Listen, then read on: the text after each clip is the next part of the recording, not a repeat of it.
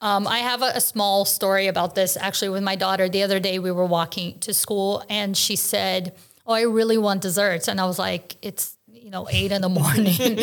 And she was like, "No, I really want dessert." And she just like stopped, and she's 5. I was like, "I can't," we were taking the subway. I was like, "I can't carry you. Like, what am I going to do?" So we're going to have to talk about this. So we were talking for like a really long time, and I was telling somebody else the story, and I was like, does she want a dessert and all stuff? And then finally there was like a coffee shop, and I was like, "Oh," and then she said to me, she's like, "Okay, I have an idea. We can go to that coffee shop and then I can get something there." And I was like, and it was great. And then she got a chocolate croissant. And then the person I was telling the story to said, "Oh, so you gave her a dessert." And I was like, well, is chocolate croissant really a dessert or is that breakfast? I don't know. I feel like we both won there. Yeah. So I was happy with that negotiation. And also she got to school. Like you have to keep the end goal in mind. Yes, on time even. Yeah, on Very time impressive. Is huge. Yes. That is a banner day.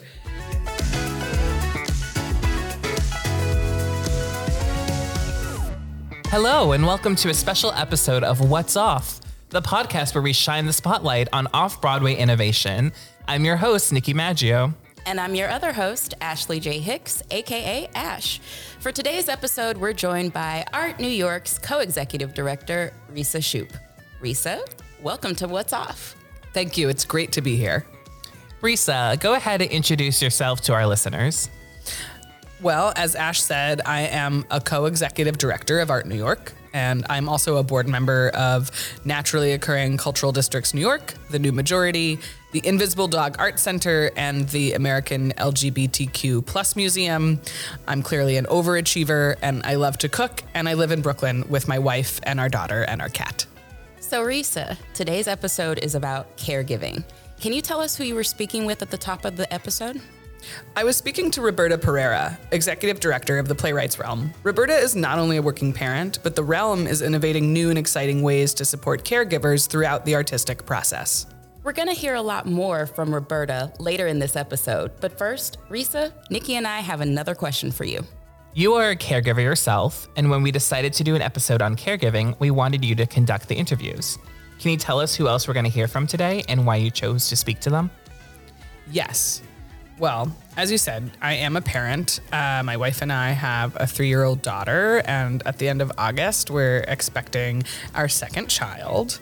I'm also someone's friend. Clearly, I'm someone's wife. I'm a daughter.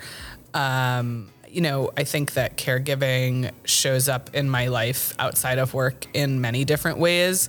And I also think about caregiving as it relates to being a leader in an arts organization. So I started to think about people who share those aspects of my experience. As it happens, all of the people I spoke to are parents, but I also want us to consider caregiving more broadly, which led me to some very interesting conversations about what it means to be a caretaker in our industry. In addition to Roberta, we'll also hear from 2 other arts nonprofit leaders and a Tony-nominated Broadway actress. In total, we recorded over 4 hours of content during these interviews. Editing this episode was a great challenge, and there was so much we wanted to include. Even though we had significantly cut down our content, we were really able to highlight some remarkable caregiving gems and stories. I'm so excited to learn more. Okay, listeners, let's hand it over to Risa so they can turn the spotlight on caregivers.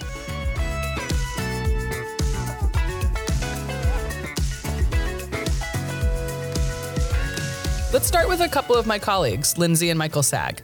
Lindsay Sag is the Deputy General Manager at Lincoln Center for the Performing Arts, and Michael Sag is the Managing Director at WP Theater. We started by chatting about our weekend plans, but as you'll hear, the conversation was quickly right to the point.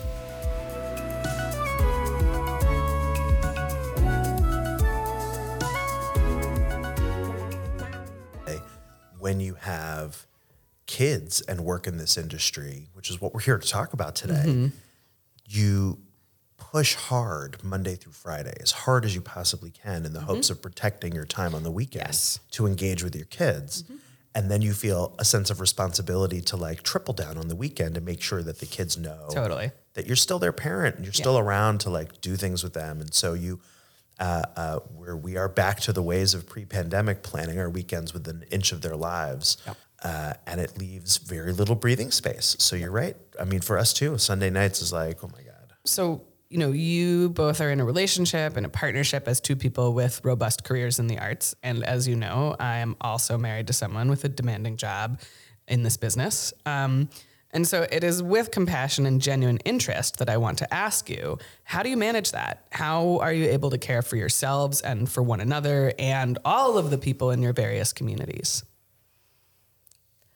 I think that the key thing for me has been having an incredible partner, which I acknowledge not everyone has. We've had a lot of conversation about emotional loads, about physical loads, about who is responsible for what, arguments about mowing the lawn and doing the laundry and, the constant chores that go with life. And of course, the things that are added to that when you have children, like finding caregivers and who's the first emergency contact and things like this. But we have, at different points in our careers, allowed each other to maybe take a step forward. In one of us, maybe I took a step forward in my career a couple of years ago, and Michael saw that there was a need for him to step up in a way that he hadn't necessarily before. The example is that we were taking turns driving our baby to daycare at that point. Our big kids were in school already, taking the bus, thank goodness. And I was just stressed beyond belief. And he said, I'm going to take Elliot to and from school every day, so you don't have to add that time to your load and you can just focus on your job. And it was like a total game changer for me. And to have a partner who understood and saw that I needed that in order to do a thing for my career, which helps to fulfill a need that I have personally, professionally, and to demonstrate to our children this good partnership. It was all just, it's like, it's not all sunshine and roses all the time. There's lots of arguments, there's lots of fights about it, but we communicate a lot. And so having somebody who you can talk to, who you can say, look, you're not holding up your end of the bargain here. We need to recalibrate who's doing which, because I feel like I'm doing more than you. We just get through those moments together. And it's been working. One of the things that we really learned is that we don't have to be as fixed. We can be flexible. And once you identify that there is flexibility within the framework, you start engaging in the conversation of what will support you in this moment. How can we together accomplish a set of goals? And as Lindsay said, there's not only arguments, but there's stumbling blocks. There are periods of time when we've both made plans to be doing something at the same time, and one of us has to cancel that set of plans, or our babysitter who picks up a few days a week cancels and we're in the city and one of us has to get out of the city right away to make sure that there's a parent around for the kids when they get home. And I think it's about constantly revisiting the structures we've got and saying, can we find more flexibility? Can we be nicer to each other? And it's really, I count ourselves as very lucky that we haven't found that moment where we're like, well, we're all fucked. Mm-hmm. We didn't make it. We can't accomplish this. Something's going to break here. And I think part of that flexibility really ties into my role as leadership of my organization and the understanding of my organization that sometimes I'm going to hang up in the middle of a phone call and run out the door. Mm-hmm. Like when the school calls and says, it's not an emergency, but you need to come get your kid right now. Yeah. I'm headed out of the city and I'm getting my kid. Mm-hmm. My institution is really, really sensitive to that. That's something that I was very forthcoming about when I joined, that sometimes I'm going to be pulled out and sent somewhere to deal with a childcare issue or whatever issue. And that's just going to happen. Mm-hmm. And I'm not trying to be an asshole, but sometimes I am going to be like, I'm so sorry, you guys, something's come up. I have to hang up on this call and I have to head out right now and manage it. And the cohort around me at my office has been really 100% supportive when that has happened. As much planning and strategy as we put into how we balance our schedules and our lives, that's just never the way it works out at the end. And you have to have the ability to move on the fly. Can you describe for us just like, what does balance look like for you?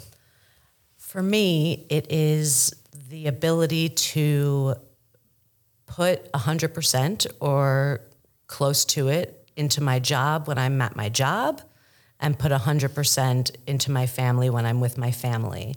And because of the nature of the work and my role in it at MTC, I felt like I was constantly waiting for something to happen that I would need to address. And therefore, I was always looking at my phone, worrying about the artists, especially during, the height of COVID as we returned to live theater in the fall of 2021. I mean, it was just constant. When is the next negative test or positive test going to affect our lives, and who's going to be at the theater and sending the audience away?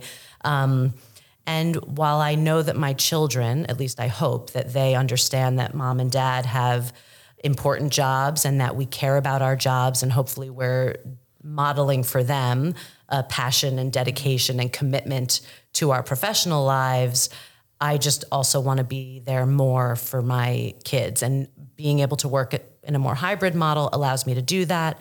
I can attend more concerts and parent-teacher conferences and things than I was able to before. And some of that is also like my own doing. As I've grown up, I have learned better to say what I need. And again, I understand that I come at this at a place of privilege, but because I am where I am in my career, I can say, I need to leave and I will get my work done, but I'm not going to work 10 to 6 today, or I need this day off so I can chaperone my child's trip.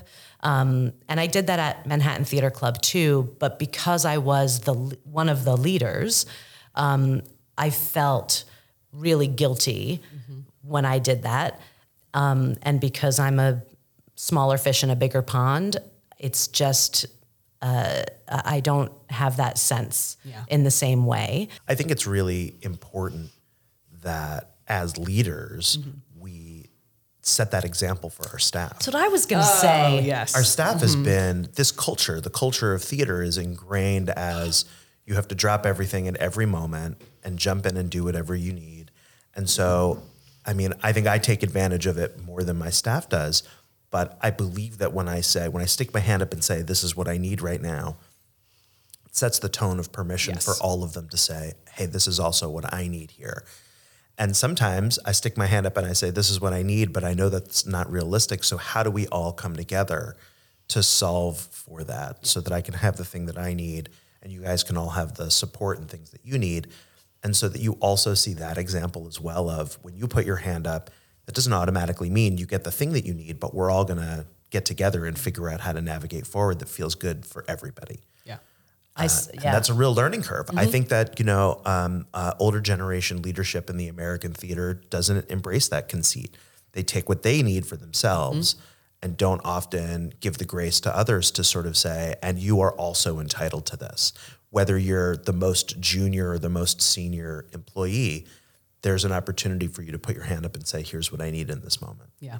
I agree with that. And if I may, I would like to share that I was inspired by my predecessor at Manhattan Theater Club, Flory Siri, who's the managing director at Yale Rep. When she came to work at Manhattan Theater Club, I was a company manager and she promoted me to associate general manager.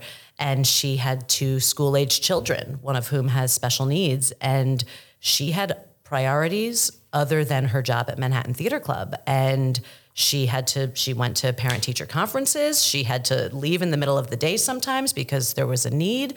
And I was like, oh, she's not just here until 9:00 every night. And she also has a robust social life and curiosity about other arts, going to museums and ballet. And it was inspiring to me to see that she could be so well-rounded and have a family and be the leader of this major institution. And I hadn't really seen that. And so when it became my turn to have a family, first of all, I knew that I would be able to go to her and she would understand. But even when our oldest is 13, and when I was home on maternity leave with her, I realized that theater office hours do not mesh with daycare hours. And we lived in the suburbs. And so I, like a scared little kitten, called Flory and said, I can't work 10 to 6 anymore. I have to work 9 to 5 so I can commute home and pick up Jordan by that 6 o'clock, or they're going to charge me $1 a minute for when I'm late. And we worked it out. And I'm so grateful for that. And it was my first lesson in, ask for what you need. And it wasn't always easy. And sometimes we had to switch off who was doing it, but to have that was really important. And I, just as Michael was saying, I hope that women and men or non-binary folks coming up under us who want to have families or whatever it is in their personal life, it doesn't have to be children, that is very important to them, that they find that balance, that they ask for what they need so they can do that. And I also think it ties into what I was talking about a few minutes ago, in seeing people and listening to people and getting to know the people that you work with, because you build those relationships, and it's not only good for your working conditions and makes the more junior person feel seen, but hopefully when I come with a need and I need someone to have my back, they're going to see me as somebody who always has their back, and we have that mutual respect. Michael and Lindsay talked a lot about how important their partnership is to helping them balance family and career. That's really true for me as well, but that isn't the only way caregivers can make it work. I next sat down with another arts leader to learn about how it all comes together for her. I'm Roberta Pereira. My pronouns are she, her, hers, and I'm the executive director of the Playwrights Realm, and I'm a Latina cis woman. Thank you so much. So first question, how did you find yourself in your current role as executive director of the Playwrights Realm? I actually had been working for about 5 years for a Broadway production company. So I was working in commercial theater, really immersed in that space. And when I was thinking about my next step, I was really thinking of something that was more in line with my values. And by that, I mean, there's amazing things happening on Broadway. And I would especially think in the last few years, there's amazing change that's happening. But at the end of the day, it's a commercial venture, right? So the point of the commercial venture is to increase profit. And I think that a lot of times that will come at the expense of the people. Yeah. And so especially as a woman of color, as an immigrant, as a Latina, I really wanted to work in an organization that was centering people and centering these values. And so I was looking for my next step, and this position opened up, and I thought it was like the perfect, that was perfect for me. And so I applied and got in, and I've been here almost 8 years, I think. So it's been a while. That's incredible. It feels like yesterday. You referenced your values, and I would love if you could take a moment to share with us, like, what are those values? Yeah, I would say that as it relates to art, especially, I just think that art is better when more people can participate and there are less barriers, right? And barriers are a lot of things. Like sometimes price is a barrier, but that in a way is kind of an easy one, right? It's sort of like, oh, we'll go and offer cheaper tickets. But then people are like, wait, the people that I want are not coming and I'm offering cheap tickets. What's happening? Well, that's not the only barrier, right? There's a lot of people that do not feel welcome in the arts, right? And I'm talking about people that are not in whatever the center, the majority is, right? And so when I was mentioning in those rooms in the commercial theater on Broadway especially, I was usually the youngest person around the table of producers especially. I was most times the only person of color, the only immigrant as well, or one of a handful. And so I think that this is, and caretaking is another area of that too, right? Like that's another barrier to participation. Can you tell us how your various identities, an immigrant to the U.S., a parent, an ED, et cetera, affect your practice of caregiving? Yeah, I think that all of these things are linked. And I think that this is the other important part about the conversation within our field as well. It's like you can't turn off a part of your identity, you know, so the way that you lead, the way that you are in a creative room, like it's all connected. And I think for a long time, the idea in our field was that you had to turn off parts of yourself, right? So you had to be, if you were in a room, it was like, it's not professional to talk about your children or whatever, right? And so I feel, and other parts of your identity as well is like, oh, don't bring that up. Like, don't bring your sexuality, your gender identity, whatever it is, right? So I think that there has been a big change in our field. At least I have noticed that, about understanding that people have to bring in their whole selves. But beyond that, I think the important part is that bringing your whole selves is actually what makes us better.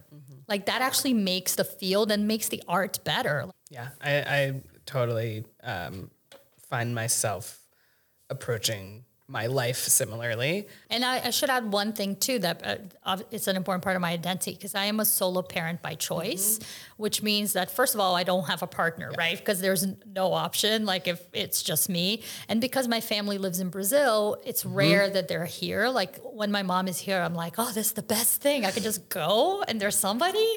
This is a dream, you know? But obviously, like for me, my journey to becoming a single parent is a little bit different because I made this choice from the beginning. So there's a lot of great things about it too that I thoroughly enjoy, but it definitely comes with some more complications. Yeah. As Roberta mentioned, she became a nonprofit leader after a career in commercial producing, and she alluded to the fact that the profit sometimes comes at the expense of the people. I wondered if that would ring true for someone who has had a high-profile career performing 8 shows a week on Broadway. Amber Gray has been seen as Helene in Natasha Pierre and the Great Comet of 1812 at Ars Nova, Casino, and on Broadway, as Persephone in Hadestown at New York Theatre Workshop, Edmonton's Citadel, London's National Theatre, and of course on Broadway, for which she received a Tony Award nomination. Her most recent visit to the Great White Way was in Macbeth alongside co-star Daniel Craig. Not only is she a parent who has to provide care for her children, she's a hardworking actor who also has to care for herself. So you have a rigorous life as a person, as a performer. How do you care for yourself within all that rigor?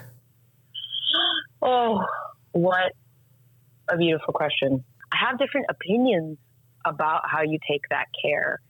I decided last year, going back into the schedule of 8 shows a week after the pandemic, I only did it for a few months with Hadestown, and then I took a limited run knowing that one would allow me to get out of Hadestown, and then also it would be done in July. It was only like 12 weeks or whatever, you know? Which I did on purpose because I wanted to be with my family again. That nesting period during the pandemic was just the nail in the coffin of like, I don't know my family anymore, and I have not been spending enough time with them. It was crystal clear. So I really resented going back to that schedule. I have many ideas about how the theater structures could change, which, you know, I would love to get into. But it's difficult, right? Like what I learned while I was in it. One, when you're doing a year-long contract for 8 shows a week, that's like being an Olympic athlete. You know, people don't realize it's not just 8 shows. It's like it's maintenance rehearsals. It's put in rehearsals all the time because often those big machines are not well covered, particularly after pandemic, and it was like unclear what sort of coverage we even needed dealing with COVID. You're having emergencies all the time. It's like a chronic anxiety environment, which does take a toll on your own personal hormones after time, right? So some days it's like you're waking up at 5 to go to a morning show and you still have a 2-show day, you know? That kind of, a body just doesn't work like that. Like we understand in Operaland or with sports or with weight training, you know, bodybuilders, my parents were bodybuilders when I was growing up, that after you exercise certain muscles and you use that exertion, you have to rest in order to do it again.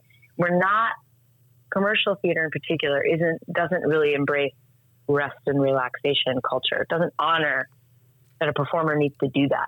There are all sorts of ways I was able to take care of myself to survive that schedule. But now that I've been out of it for a year, it's been really clear how unhealthy I actually was.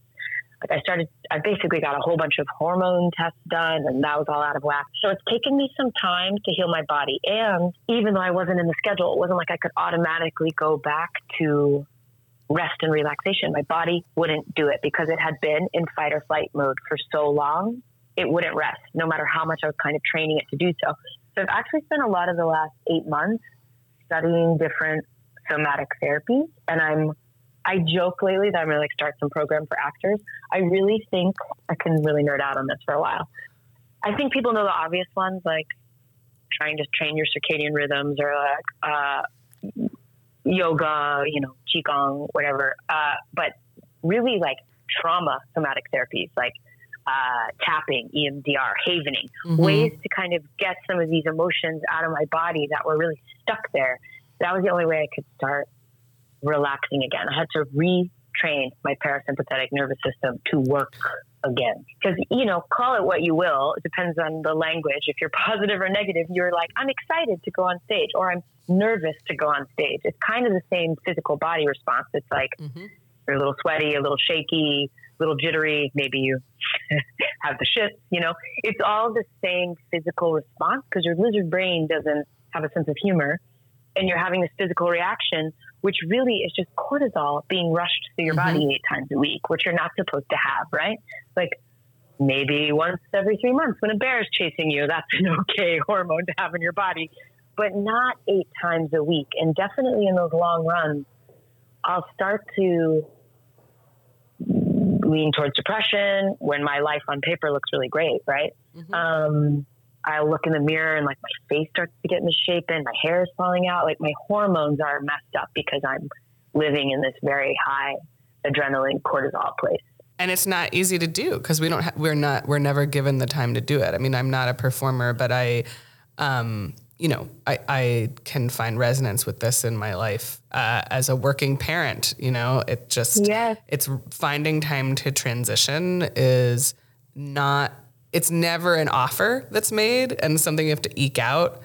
And when you're dealing with like all of that cortisol, it's very hard to understand what is actually urgent because you live in an environment where everything is urgent all the time. So far, you've heard mostly about how the folks I interviewed balance their careers with caring for their families and themselves. But What's Off is a podcast about innovation in the theatrical workplace. So I wanted to talk about how care shows up inside organizations. How are arts leaders operationalizing care in their institutions? Here's Michael. I was inspired a few years ago to really take my personal experience of care and needs and put it into the budget of my institution. Someone suggested, it was at a conference, it's the Statera conference actually, and someone suggested, how hard is it for you to allocate 1% of your budget to care, whatever that looks like for you? And I was like, well, I don't think it's that hard. Let's just do it. I'm just going to put this money aside. And I mean, it wasn't easy, but once I made that decision, the doors were wide open for what that care could look like. So I floated the idea to my institution that we needed a child care fund for all of the artists that we work with. I have to say, like 60% of the artists with children refuse to participate because they're like, save that money for someone who needs it more than me. And I'm like, that money is for you. Please take it. But it's really been, and we send that language in every offer that we make to every artist. Like, please take advantage of this. They're micro grants, but they might offset the cost of additional childcare during production. It's not free. We recognize that. And it's actually one of the conversations I had while I was the general manager of the Williamstown Theater Festival. One of the artists came to me and we were talking about schedule, and she's like, this is the maximum amount of time I can give you. At that point, I will be spending too much money to participate. And it was kind of shaking to me. I was like, right, because I can calculate how much money you're going to make by being here. and I understand what childcare expenses look like. So when the idea was floated, like just allocate some portion of your budget, I was like, sure, let's see what happens. And it's really been quite the gift. I also think that once you start that conversation or any sort of structured conversation about how can we allocate resource in a different way that's more thoughtful for the artists that we're working with, again, the world of you start the process of thinking about, well, how else can I be supportive? And was this so hard? Well, it wasn't so hard. And, I allocated $5,000 for this and only $2,000 got used. So what can I do next year with an extra $3,000? And it's a tiny little part of our budget. It's like inconsequential, but every single time we send that offer with a paragraph that says we have a caregiving fund, I get an email back from someone that says, this is totally amazing. Like, where did this come from? And I explain it. And I'm like, please take advantage of it, because if it doesn't get used, it'll eventually get absorbed back into our operations. We want you to take advantage of it. And I think it also sets a real tone with the artists that we work with about where we're at institutionally. Like, this is what you can expect when you come to work at WP. We are already thinking about the ways in which we can care for you as an artist. And once you sort of decide institutionally that the answer shouldn't be no, then you start really exploring how every answer can be yes. It doesn't work out every time, you know this, but when you start by saying, how do we get to yes in this question? How do we support this person where they're from? It really changes the culture of the institution and allows more people, again, to stick their hand up and say, hey, that was so great. Here's the thing that I need. Can we talk about it? Can we figure it out? I also asked Roberta how caretaking is being institutionalized at the playwrights realm.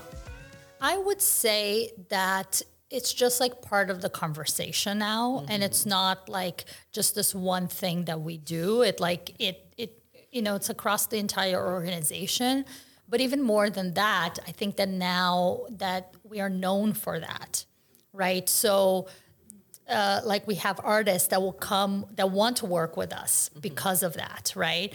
And we have other organizations that will reach out to talk to me about our experience and how we did this.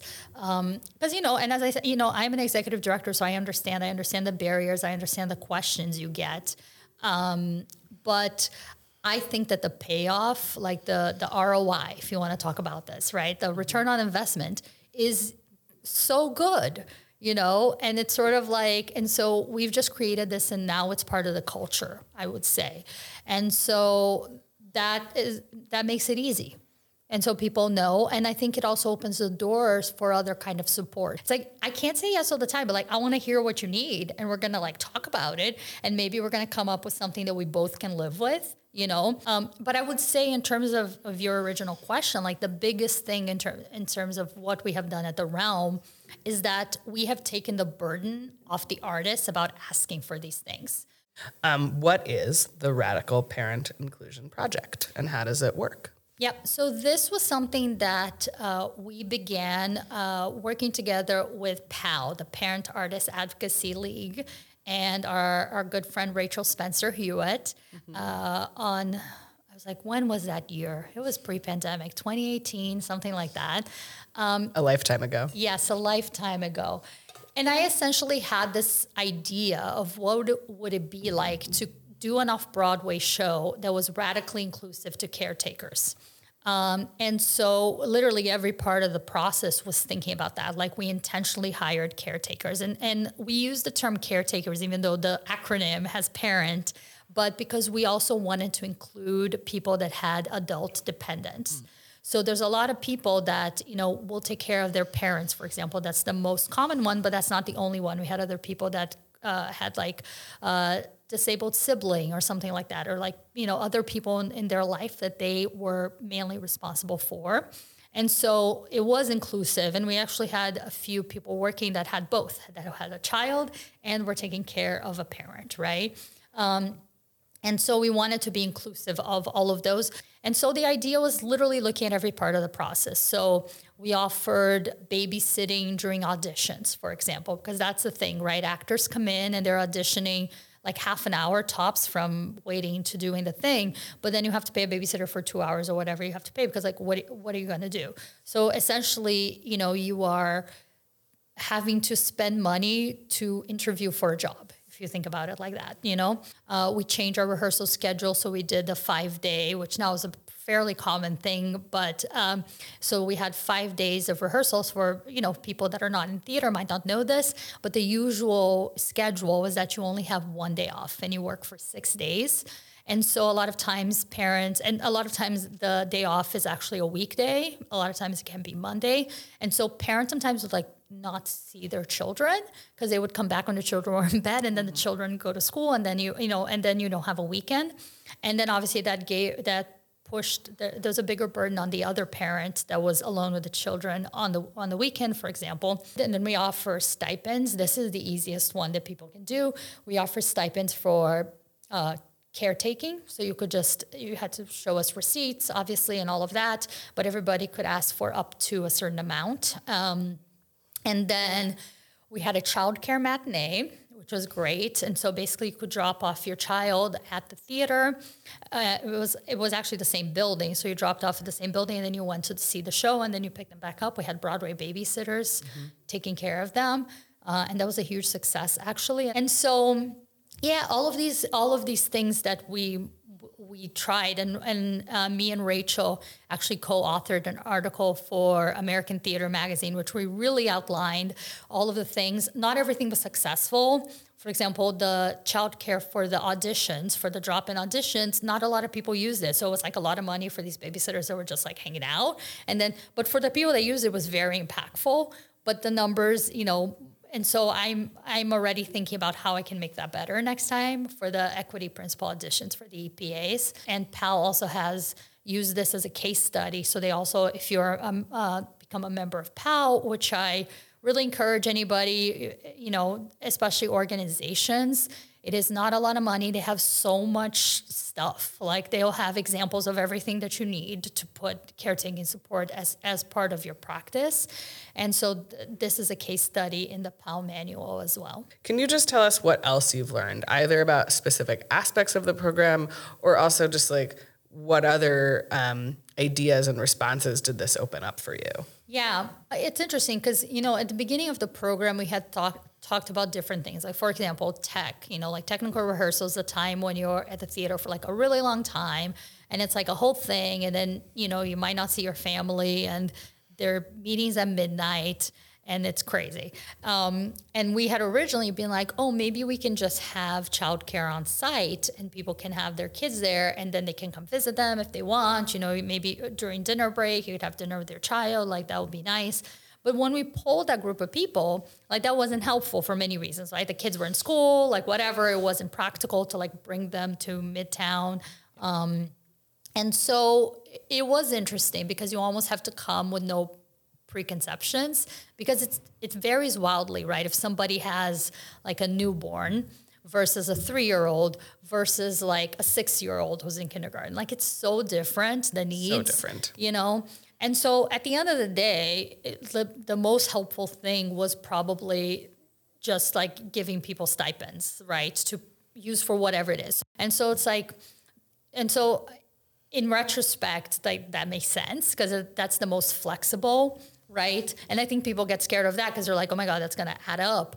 My experience has been, it's always less money than I think it's going to be. Mm-hmm. And the impact is tremendous. So once again, I think the return on investment, and you know, now I've been doing this for how many ever years, it's been great. It's been really, really good. I mean, you're also talking about trust, right? You're trusting those people to find the resources and find the care and find the opportunities that they need rather than imposing something, however good-natured that was, on them. That makes total sense to me. Obviously, she occupies a different space in our industry than some of our other guests, but Amber also has had plenty of ideas about practical solutions that could shift the culture on Broadway. It's so interesting because for many years, my bread and butter has been doing workshops, which I love new pieces, love making things from scratch. And I've been in like off-Broadway, not-for-profit land, right? Mm-hmm. From my experience inside of it, in off-Broadway land, I would still say the bottom line is about community, craft, storytelling, and the art. Like all the reasons I want to show up for a theater job. Then when you switch to commercial theater, capitalism, money becomes the bottom line, right? So that's a really tough transition. Some of the ways I think those environments can be healthier, it's several things, right? Like, one, we need to acknowledge the schedule is not sustainable. And some shows are doing it, like Good on Sweeney Todd for only doing 7 a week and having 2 days off. I think that's a beautiful start. We could be like Korea and just straight up job share all the roles. So there are 2 or 3 people on every part. And they have found over there that it's not like you and I go on every night together. It's always sort of mixed up and shuffled around, which is super fun for the actor because you have 3 other scene partners who are super well trained in, and you get to play with different people every night. So it keeps it wonderfully fresh for a very long run. But they've also found that if a show's a hit, audience members will be repeat offenders because they want to see the different cast combinations. So it's like a total win-win for producers and performers, right? We could job share. We could have less shows a week. We could have the same amount of shows a week over less days. We could have earlier curtain time. Like, I would love a world where the curtains were at 6, right? No one thinks we can do these things because we've never done it. People are like, we can't do that. I'm like, oh, but of course you could. If we had curtains at 6 and we were done by 8:30 and I could go to bed at a decent hour, like me going to bed at 1 a.m. every morning is really bad for my circadian rhythms and my health. A body needs to be in bed before midnight if it wants to be thriving, right? I would love it. You know, and if you're on your first date, you go see the show and then you go to dinner. Then you have something to talk about. Yep. All of these things I think would be so helpful, or any sort of combination of the above. That's one way I think could be really helpful. Another thing, like once you get to commercial land and you're dealing with money, and I've learned a little bit about what it takes and costs to produce a show on Broadway, and it's not easy. Like, I feel for the producers by all means. If there was more transparency about like how the money was cut, if there was automatic royalty participation, especially when you've workshopped something for years, it's like, I want to honor your legacy in this thing as well. It doesn't have to be a financial investment. It can be your time and your artistic investment, right? It only offers a penny on the dollar, right? It's 1%. It's nothing. And it's 1% split amongst however many people they deemed having made the thing. It's not a lot of money. So just give it to your actors because it boosts morale and it encourages them. If they have a stake in it on that front in perpetuity, right? Then they too want to market the show and are more eager to do all of your press or blast it all over social media or whatever. Or they feel like, yeah, if it's not just a salary and it's a legacy, you're more likely to stay inside the machine longer, which like totally saves producers money because there's not a high turnover rate. There are all sorts of ways to keep morale high. I also think leadership can just come in on a regular basis, like just quite literally show your face. Because there's this weird thing that happens once the show opens, like the creatives disappear and all of the leaders disappear. The producers and the company managers kind of like go away, and then they're like the Wizard of Oz. They're like somewhere in the ether, but you have to contact your rep, who then contacts company management, who contacts the producers, and then it comes back through that telephone chain. So you're not even sure what was said on your behalf. The communication kind of breaks down. I think monthly, seasonal, however you want to do it, just check in, show your face, and ask your ship if it's okay. Just ask people how they're doing. That goes a long way to just show that you care, you know? Yeah. A way that those environments could get way more healthy is just hiring more covers. There's sort of like a union minimum that most people stick to. And I think most shows would do quite well to go above and beyond the coverage minimum. In particular, when we came back from COVID, which is still around, you know? Mm-hmm. And the culture of the show must go on no matter what is gone. Actors are like, no, I don't feel good. I'm unwilling to participate in the drug culture. That's the other dirty secret about commercial theater is there's so much pressure for the show to go on that people pop steroids and antibiotics like candy and go on under really bad circumstances and then contaminate all their castmates. That culture is kind of dying out, which is great, but it requires more coverage.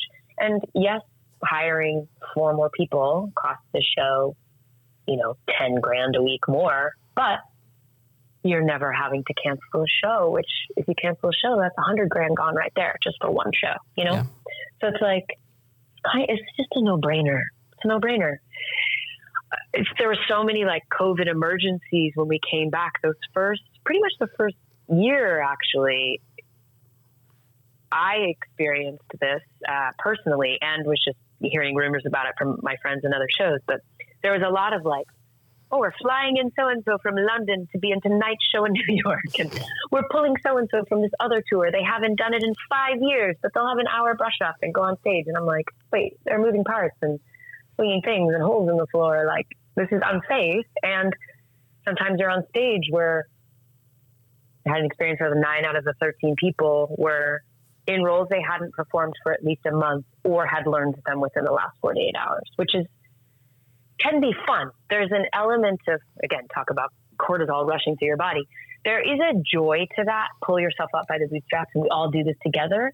But that's like a once in a blue moon experience, not a once, twice a week experience. Yeah. That really wears a company thin. And again, you're living in a chronic stress environment, which those commercial productions don't have to be chronic stress environments. I think working towards ways to make the benches deeper so that the company is supported would alleviate so much of that pain. Can you just tell us if there has been a certain role that propelled a discovery in self-care strategies or needs for you? Like an actual character? Yeah. What a great question. Yeah, I'm really thinking about this. I'm not quite sure if it was like the character itself, but it certainly was like the scale I was suddenly playing the character on. Like to play Elaine in Ars Nova for 80 people, where we were sponsored by Tito's at the time, and there were actual bottles of vodka on the table as well as little shot glasses. But there were shot glasses for the audience members and there were shot glasses for the actors that were pre-filled with water. But a lot of times the audience would drink our water thinking it was like a vodka shot for them, right? Mm-hmm. And then they'd feel bad that they drank our prop and they'd refill it with the vodka. So Comet off Broadway became this like funny thing where we actually like took shots a lot while we were performing. And then it just became part of the culture and we sort of loved it.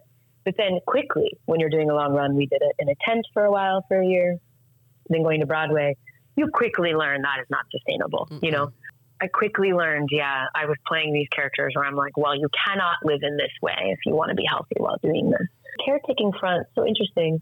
I have played kind of like grand dames in the last 10 years, which also made me grow up quickly. I think I realized really fast my role in the community was also sort of viewed as that. Like I'm a matriarch character to a lot of my castmates, even if I'm not older than them. It's not necessarily about age per se. And I like taking care of people. Like I'm almost always the deputy for the first year.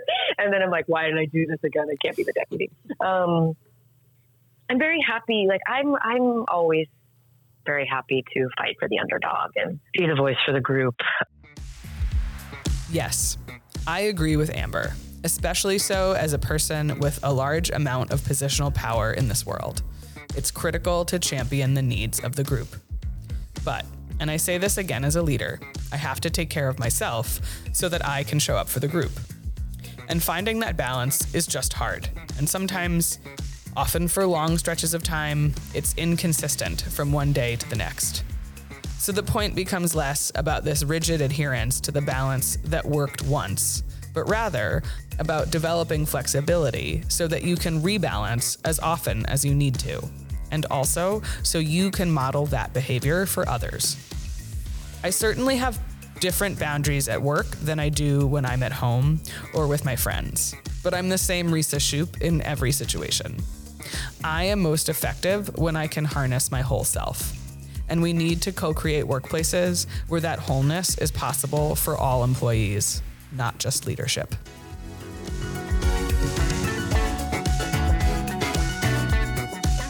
For For over 50 years, Art New York has championed a just and thriving theatrical field through community building, education, subsidized space, and direct funding for New York's nonprofit theater makers. Our services are made possible with lead support from the Howard Gilman Foundation, the Andrew W. Mellon Foundation, the Hearst Foundation, the Leon Levy Foundation, the New York City Department of Cultural Affairs, and the New York State Council on the Arts. Thank you. What's Off is a production of Art New York. Executive producer, David E. Shane. Associate producer, Erica Ray Barnes. Line producers, Ashley J. Hicks and Nikki Maggio. With audio engineering by Cataline Media.